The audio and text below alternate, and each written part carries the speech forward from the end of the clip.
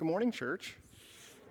And yeah, if you're online, you may notice some more Christmas decorations than you saw last week. We realized that I talked to a few people who were like, you guys were kind of referring to that, but I don't know, it didn't look like there was much. And, the camera, as you guys, a lot of you know from watching online, we generally zoom it in pretty far so you guys can kind of see actually, the band and the speaker and the screen pretty clearly and stuff like that. But on the downside, we realized you couldn't see any of the decorations, so we zoomed out this week. So if you're watching online and you're like, oh, look at all that. That was up last week.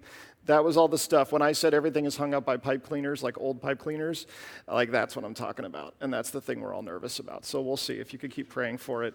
It hung in there, but literally. But and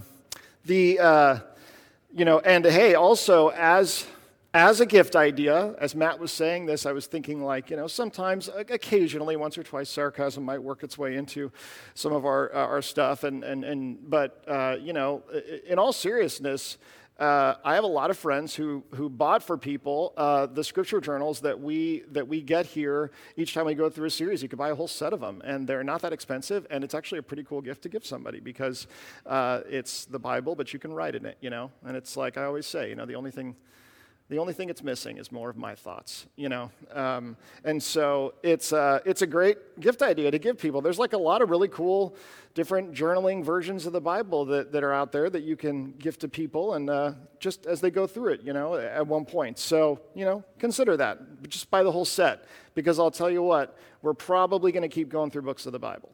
And as we do, we might keep getting these. So look at that. You'll just save yourself some money and some time. Okay, so this morning, we are talking about joy. And as Ellie read that passage on the birth of Christ, she read, these were the slides that we were going to put up for that. So let me, here, all right. When they saw the star, it says they rejoiced exceedingly with great joy. And this word is one that appears so many times throughout the Bible, in the Old and the New Testament.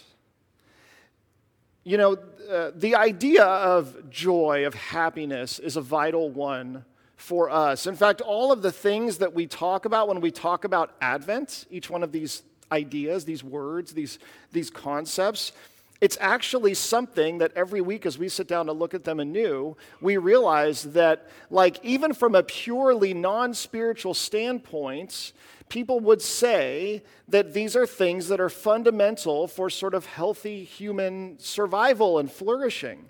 The idea of living with hope, the idea of living with peace, the idea of living with joy, or how we would refer to it often as simply happiness. That those things are crucial, even for those who would say that they don't believe in God and they don't think that this season is one that really is about something other than our own experience on this earth and this life that we're living. This one chance that we sort of get that's random and exists. One of the things that I have come to learn over the last few years is the difference between my children in the morning of a school day and in the morning of a non-school day. And this is something that I thought would come later because, I don't know, I guess I thought everything would come later. Except for all the stuff that came too early, that's what I'm saying. I thought it would come later. I thought everything would come later. I thought the baby getting out of the crib would come later. And then I just woke up, and there he was, staring at me. And I was like, well, I don't know how many of you that was how it went, but I was talking to Justin about this recently. We were talking about, when do you start, worrying about it, and we had this whole long conversation about is it true that if they're old enough to climb out that they're old enough to land safely, or do you really need to worry about that? I built up the crib. I actually built up the size of the crib with a couple of boards, nothing crazy, but just a few because it was way too early for us to deal with it. It was we cannot possibly imagine getting that to stay in that when you thought about a bed, right?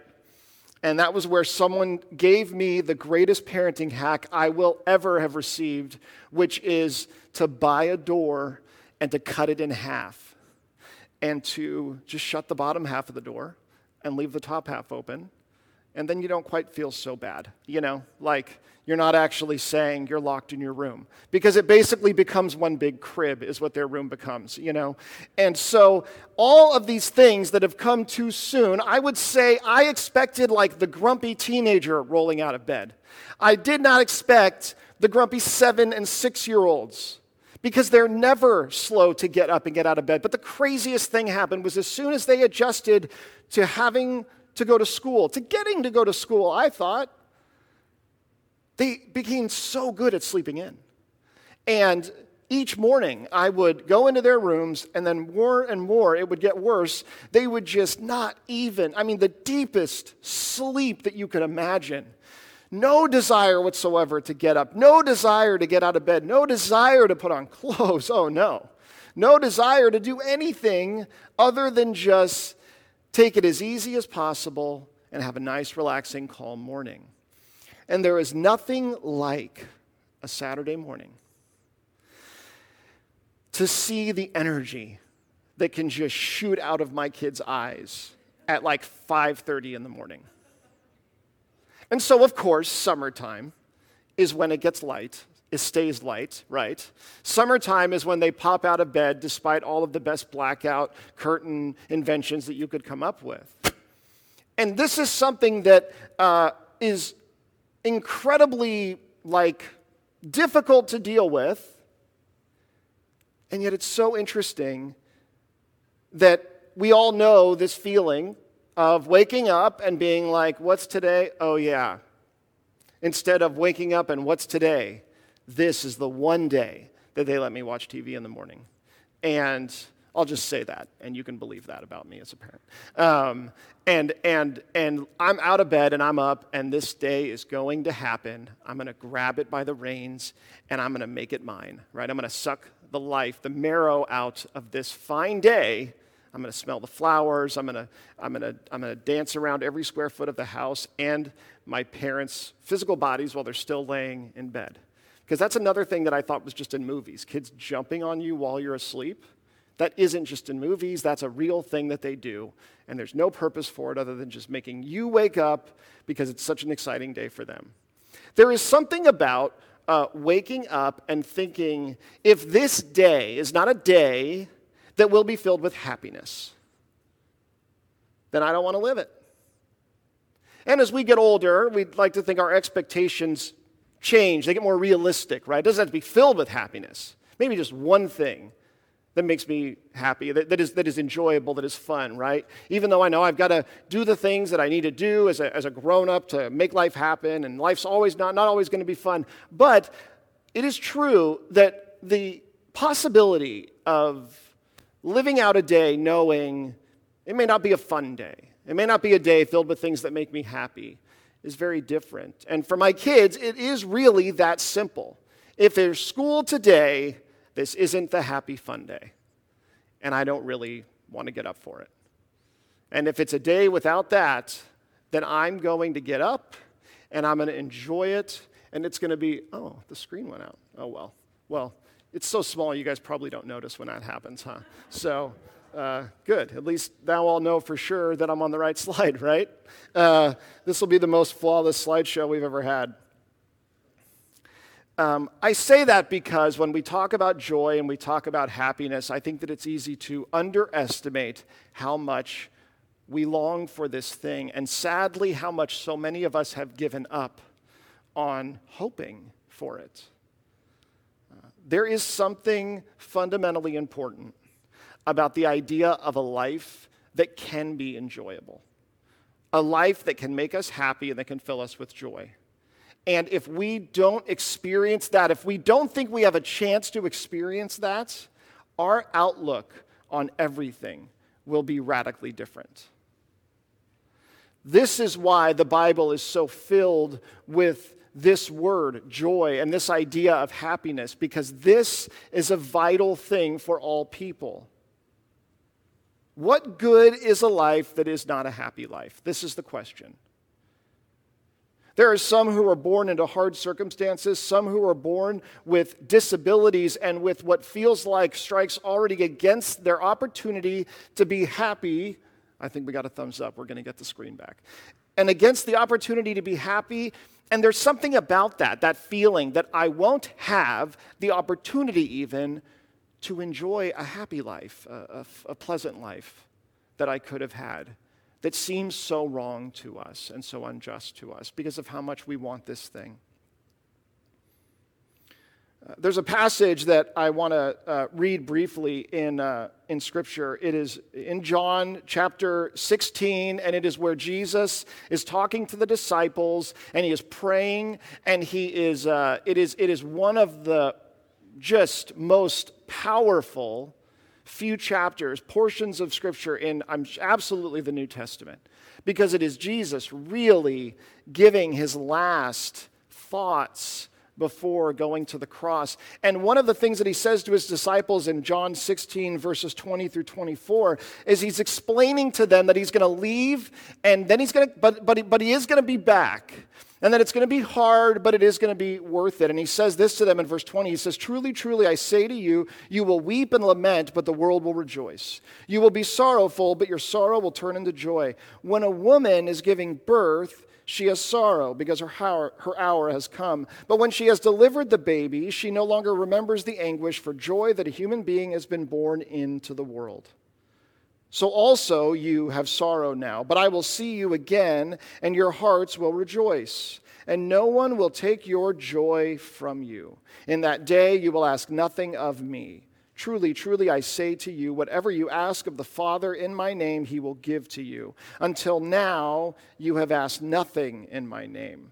Ask and you will receive, that your joy may be full." Here, Jesus is trying to explain something that is incredibly complicated to the disciples, and they don't get it at all, which is pretty understandable. Most scholars who have studied this text will agree that what Jesus is talking about is not his return after death on the cross, his resurrection there, but the ultimate resurrection that will happen. There is a concept in Hebrew culture and in the Old Testament that we see throughout, which is the idea that time is divided sort of into two big chunks. One is the world now, the life now, and one is the world that is to come. One is the world and one is the heavens. One is what we're in and what is what we will eventually experience. And the idea is that there's something that will happen in between there, and that thing that will happen will change everything. It will usher in one from the other. The idea, the understanding of it is that this world is filled with pain. It has got pain as a part of it. And yet, in the world that is to come, in the life that is to come, we will not experience that thing. And because of that, the description that is most often used to describe what that change will be like is childbirth. It's used again and again because it is a perfect description of what will happen. It is a perfect description of what it is like to experience great pain and to ultimately have that pain lead to joy. Have it lead to something that is fundamentally joyful. As this is talked about again and again in the Old Testament, Jesus uses this example with his disciples, and it's how we know that he's talking about really that great day of joy that will come for all of us when our joy will be fully complete and our joy cannot be taken from us and we will experience fullness in all things. This is really good news. This is incredibly good news. Now, there are some throughout the history of the church who have taken this, and it's actually understandable that there have even been heresies that have formed around the idea of like Gnosticism, which is that this world is so corrupt and evil that literally anything physical at all is bad, and anything related to the body or this experience in this life is evil and wrong, and we have to kind of rid ourselves of that entirely, and only spiritual can be good. But we understand where that extreme might creep in if the church isn't careful because of the pain that we experience in this life. And Jesus says to his disciples that I am going to leave and it's going to be hard and you won't understand why I'm having to go through what I'm having to go through. And we know this is true. We know that for a follower of Jesus, that there is nothing more disorienting than watching him be arrested and crucified because it feels as though he has lost. It feels as though the enemies have won. And it makes no sense how God could still be God and be in control, that this ultimately, more than anything, could still have been the Messiah. But Jesus says, that isn't the end. He says, I will return, and when I do, evil will be defeated, death will be defeated, joy will be full, and you will have it forever. He says, there is good news in this, and understandably, they have a really hard time wrapping their mind around what he's saying. Now, we've been doing some really fancy and hopefully impressive language studies over the last few weeks, and this week is going to absolutely blow your mind. Because the word joy, when literally translated, comes from the Greek word chara, which means a state of joy. How helpful is that, right? Like, how much have I blown your mind and expanded your understanding of what this word means? It comes from an ancient concept of joy. It comes from this old idea of being happy. It's that simple. There isn't a lot of depth to this concept, as opposed to something like shalom, something like peace, something like even this concept of shalem, as Pastor Matt talked about last week, which is not a word that he made up, even though, I was like, are you sure that's not a word you made up? But he didn't. It's a real one. That there are these words that have like these really deep meanings, and the roots of them and the history and the origin of them tell us so much about what is meant by this concept. Here, it's very simple. When joy is used throughout the Bible, the Old Testament, the New Testament, it is interchangeably used with happiness, and it is almost always accompanied with singing. It is almost always accompanied with joyful singing. In fact, the word rejoice comes from the word joy, and that word is used interchangeably through all the different translations to mean either singing or just being joyful and being happy. Because it's assumed that someone who is truly joyful is someone who is rejoicing, who is singing. In a number of languages, joy is expressed how we would say idiomatically. And what that means is it's expressed through these very physically acted out descriptions. My heart leapt with joy. I danced with joy. These are, dance with joy is a literal thing that could happen, but the idea of your heart leaping with joy, I'm not sure if that's a good thing, right? If that's something that's supposed to be happening. It's not necessarily a good thing for your heart to leap in your chest, but this idea of my mouth sung with joy, my heart shouts because I'm happy, it is dancing. These are things that we use to try to describe what this feeling is like because it's so much bigger than just, I wasn't sad, right?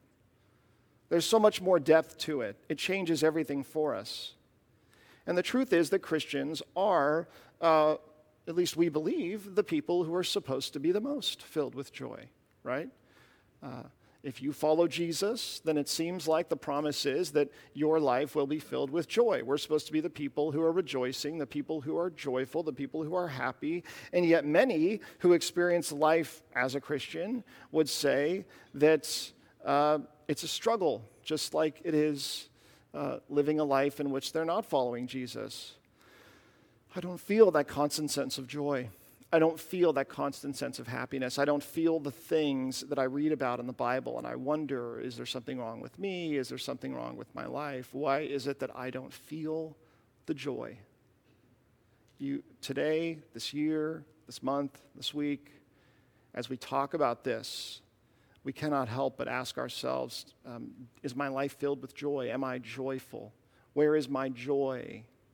And for many of us, it's like, I know it because I'm feeling it and I just finished singing to God out of joy and rejoicing Him. And for many others, it is, I don't know where it is.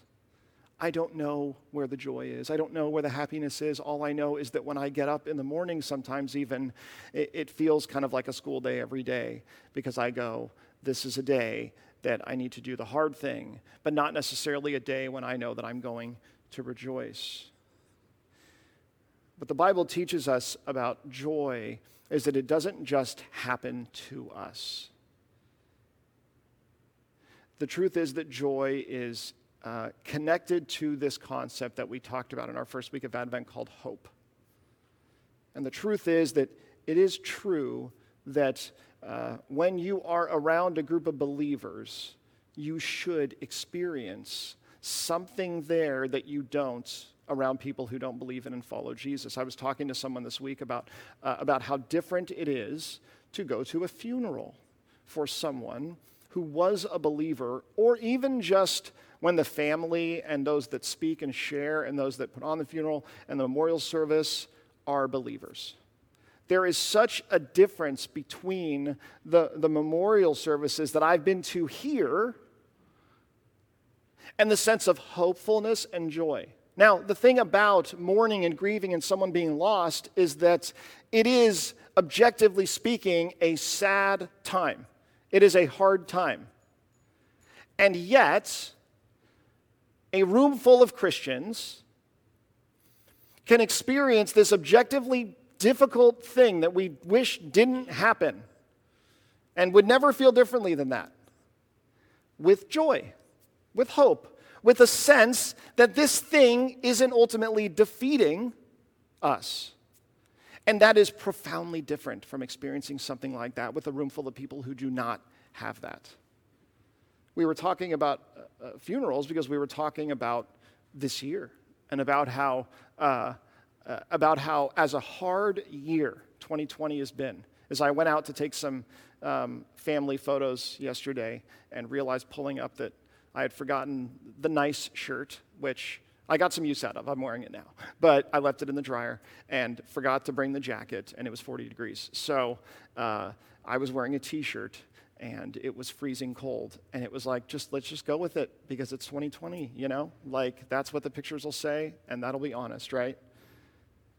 In a year like this that has been really difficult for all, is it not true that Christians should be a people who experience this with a greater sense of hope and joy?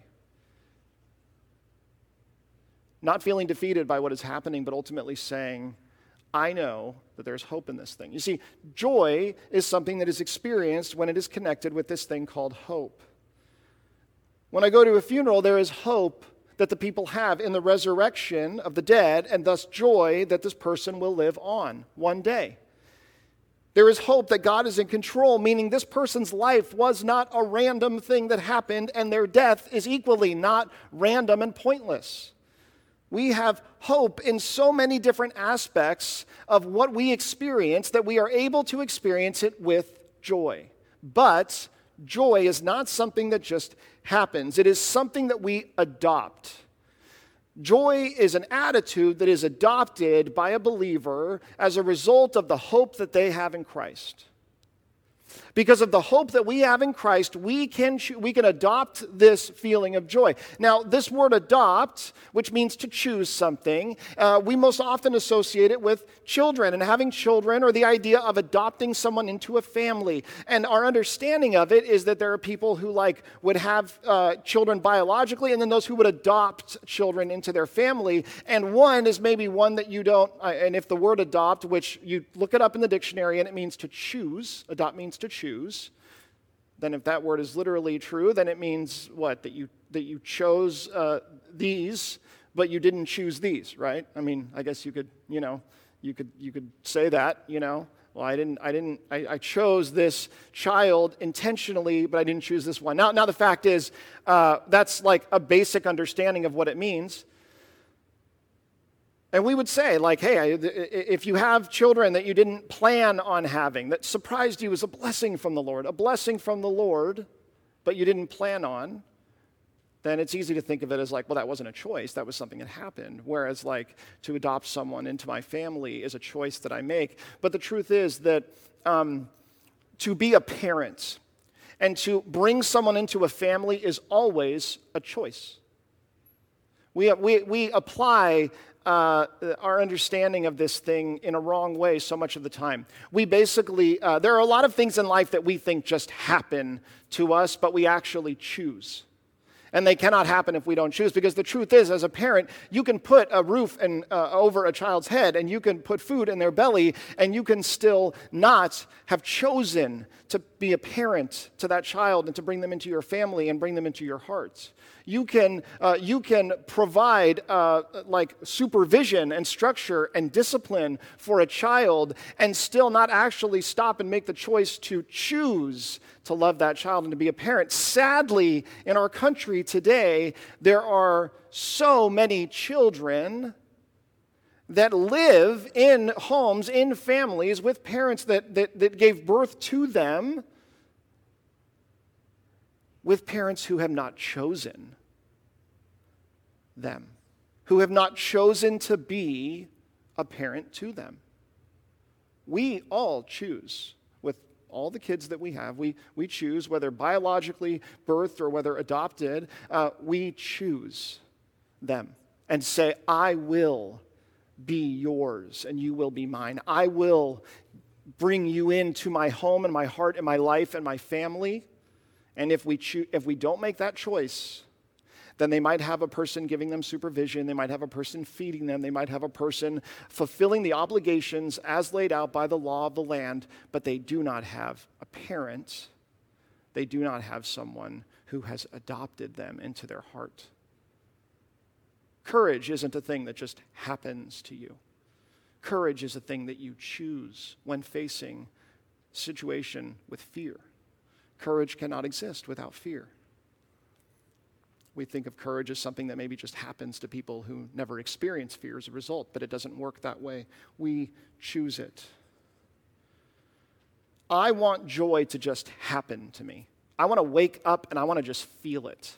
I want to look at my life and just say joy is there whether I choose it or not. But the truth is that joy does not just happen to us. We choose joy. Joy is something that we choose to have in our life. And we really wish that this wasn't true. We really wish that we could experience, and really this is where joy and happiness part ways as we define them. Because I do think that the way that we describe happiness, the way that we think of happiness, which is much more of a sort of a fleeting sense of pleasure or fulfillment that is based on the circumstances of our life, we want happiness. Happiness is something that happens because the circumstances are easy and pleasurable, and I don't have to make it happen, but it's also fleeting. Joy is something that I choose. When do we choose joy? When is the believer, the person who has hope in Jesus, supposed to choose joy? This is where it gets a little scary. Always. We are, the Bible tells us, always able to choose joy, to choose to have joy. We have a choice to make every day of our lives, one that is lived with joy of the Lord. And many of us are reaping the benefits of this already, and that can be seen from miles away, and others have not made this choice. We have a choice that we make every day, and that choice is, will I rejoice in the Lord?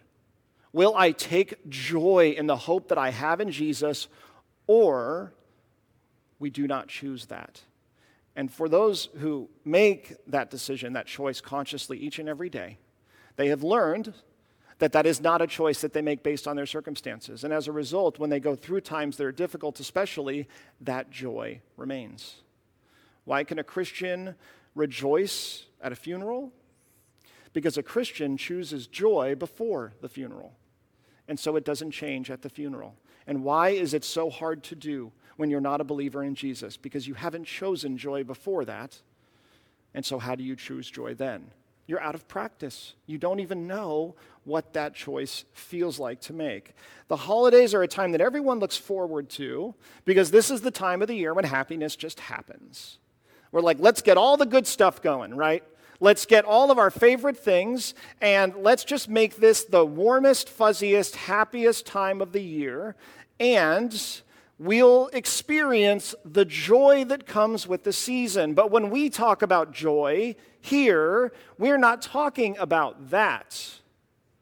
We're not talking about a happiness that comes from all of the stuff going on, even from all of these decorations that bring us a sense of warmth and happiness and familiarity. We're talking about something that we choose.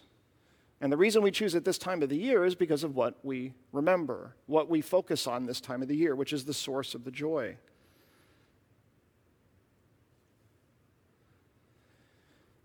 One of the things about joy that is hard in the choice is this: joy doesn't come from our circumstances.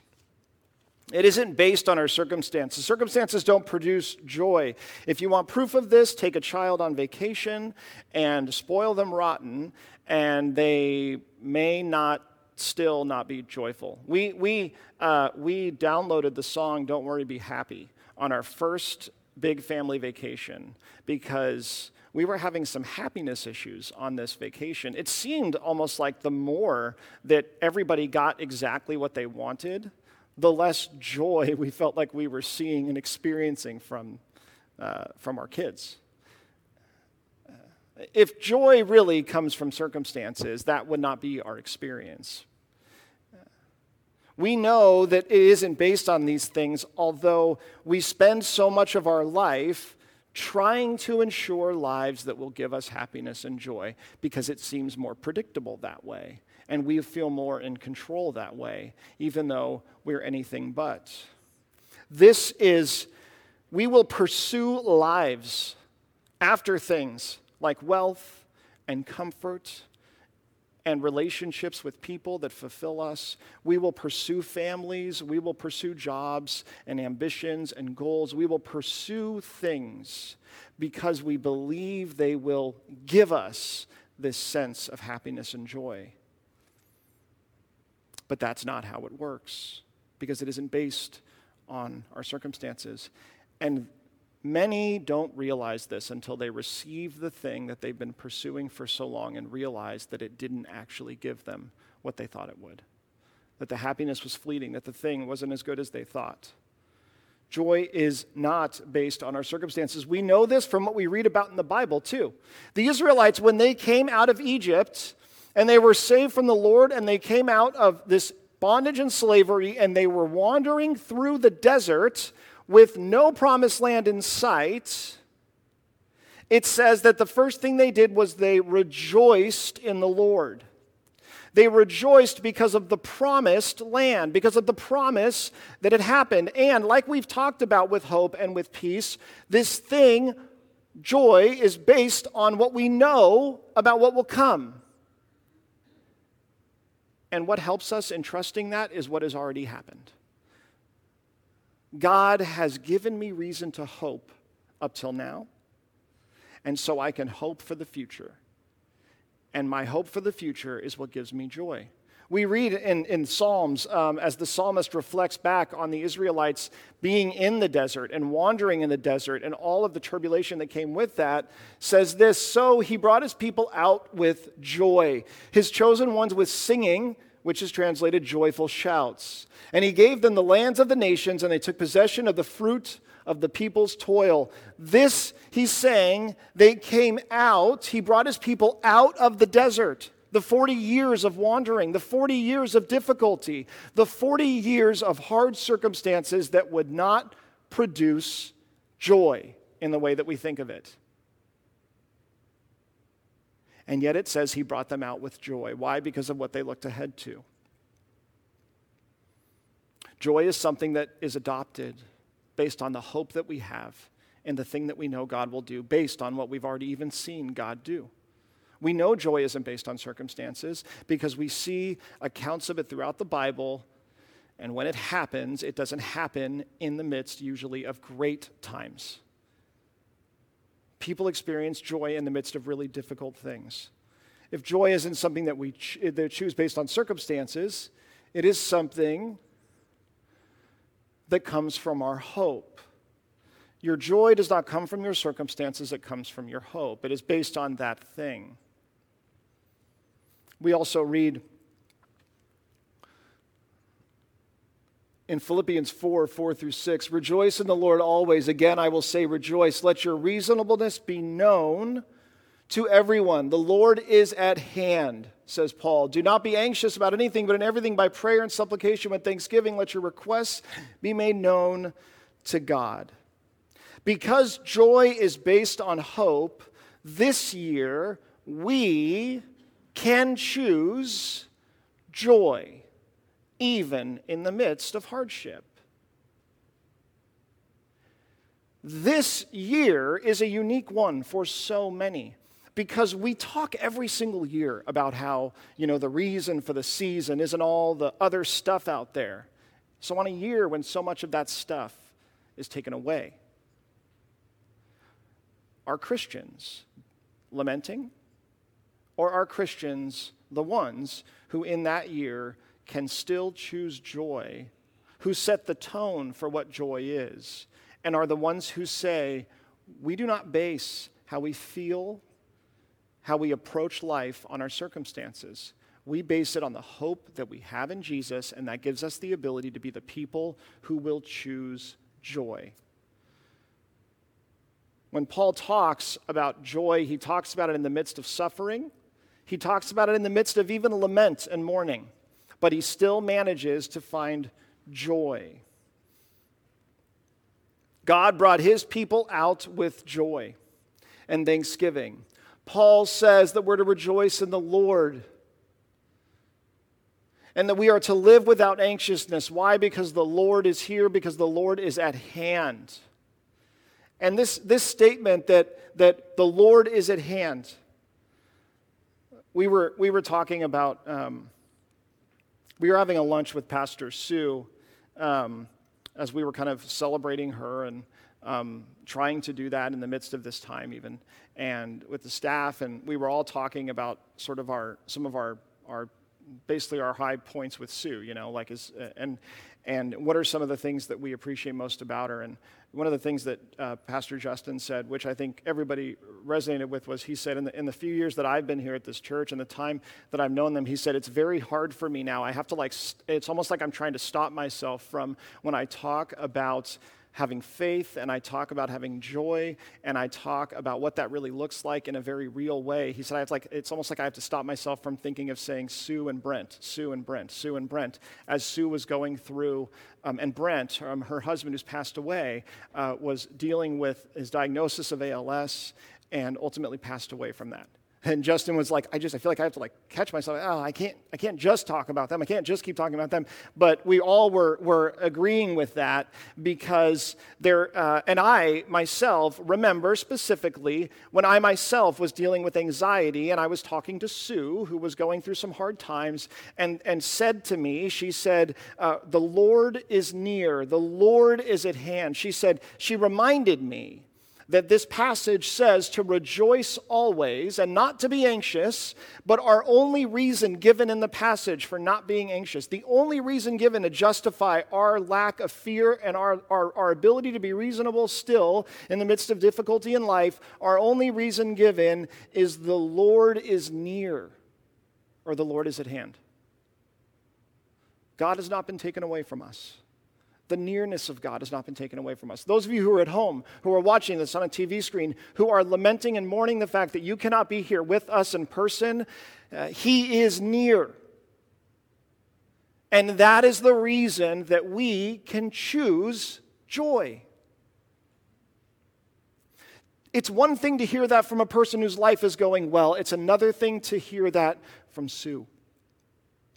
And for her to say to me, that is what I'm doing and that is what I'm choosing. As we know when we walk through that season of life with them, it is so profoundly true that those who really live this out, who minister it with their lives, prove the math. Like we often say, sometimes the Bible seems full of really bad math.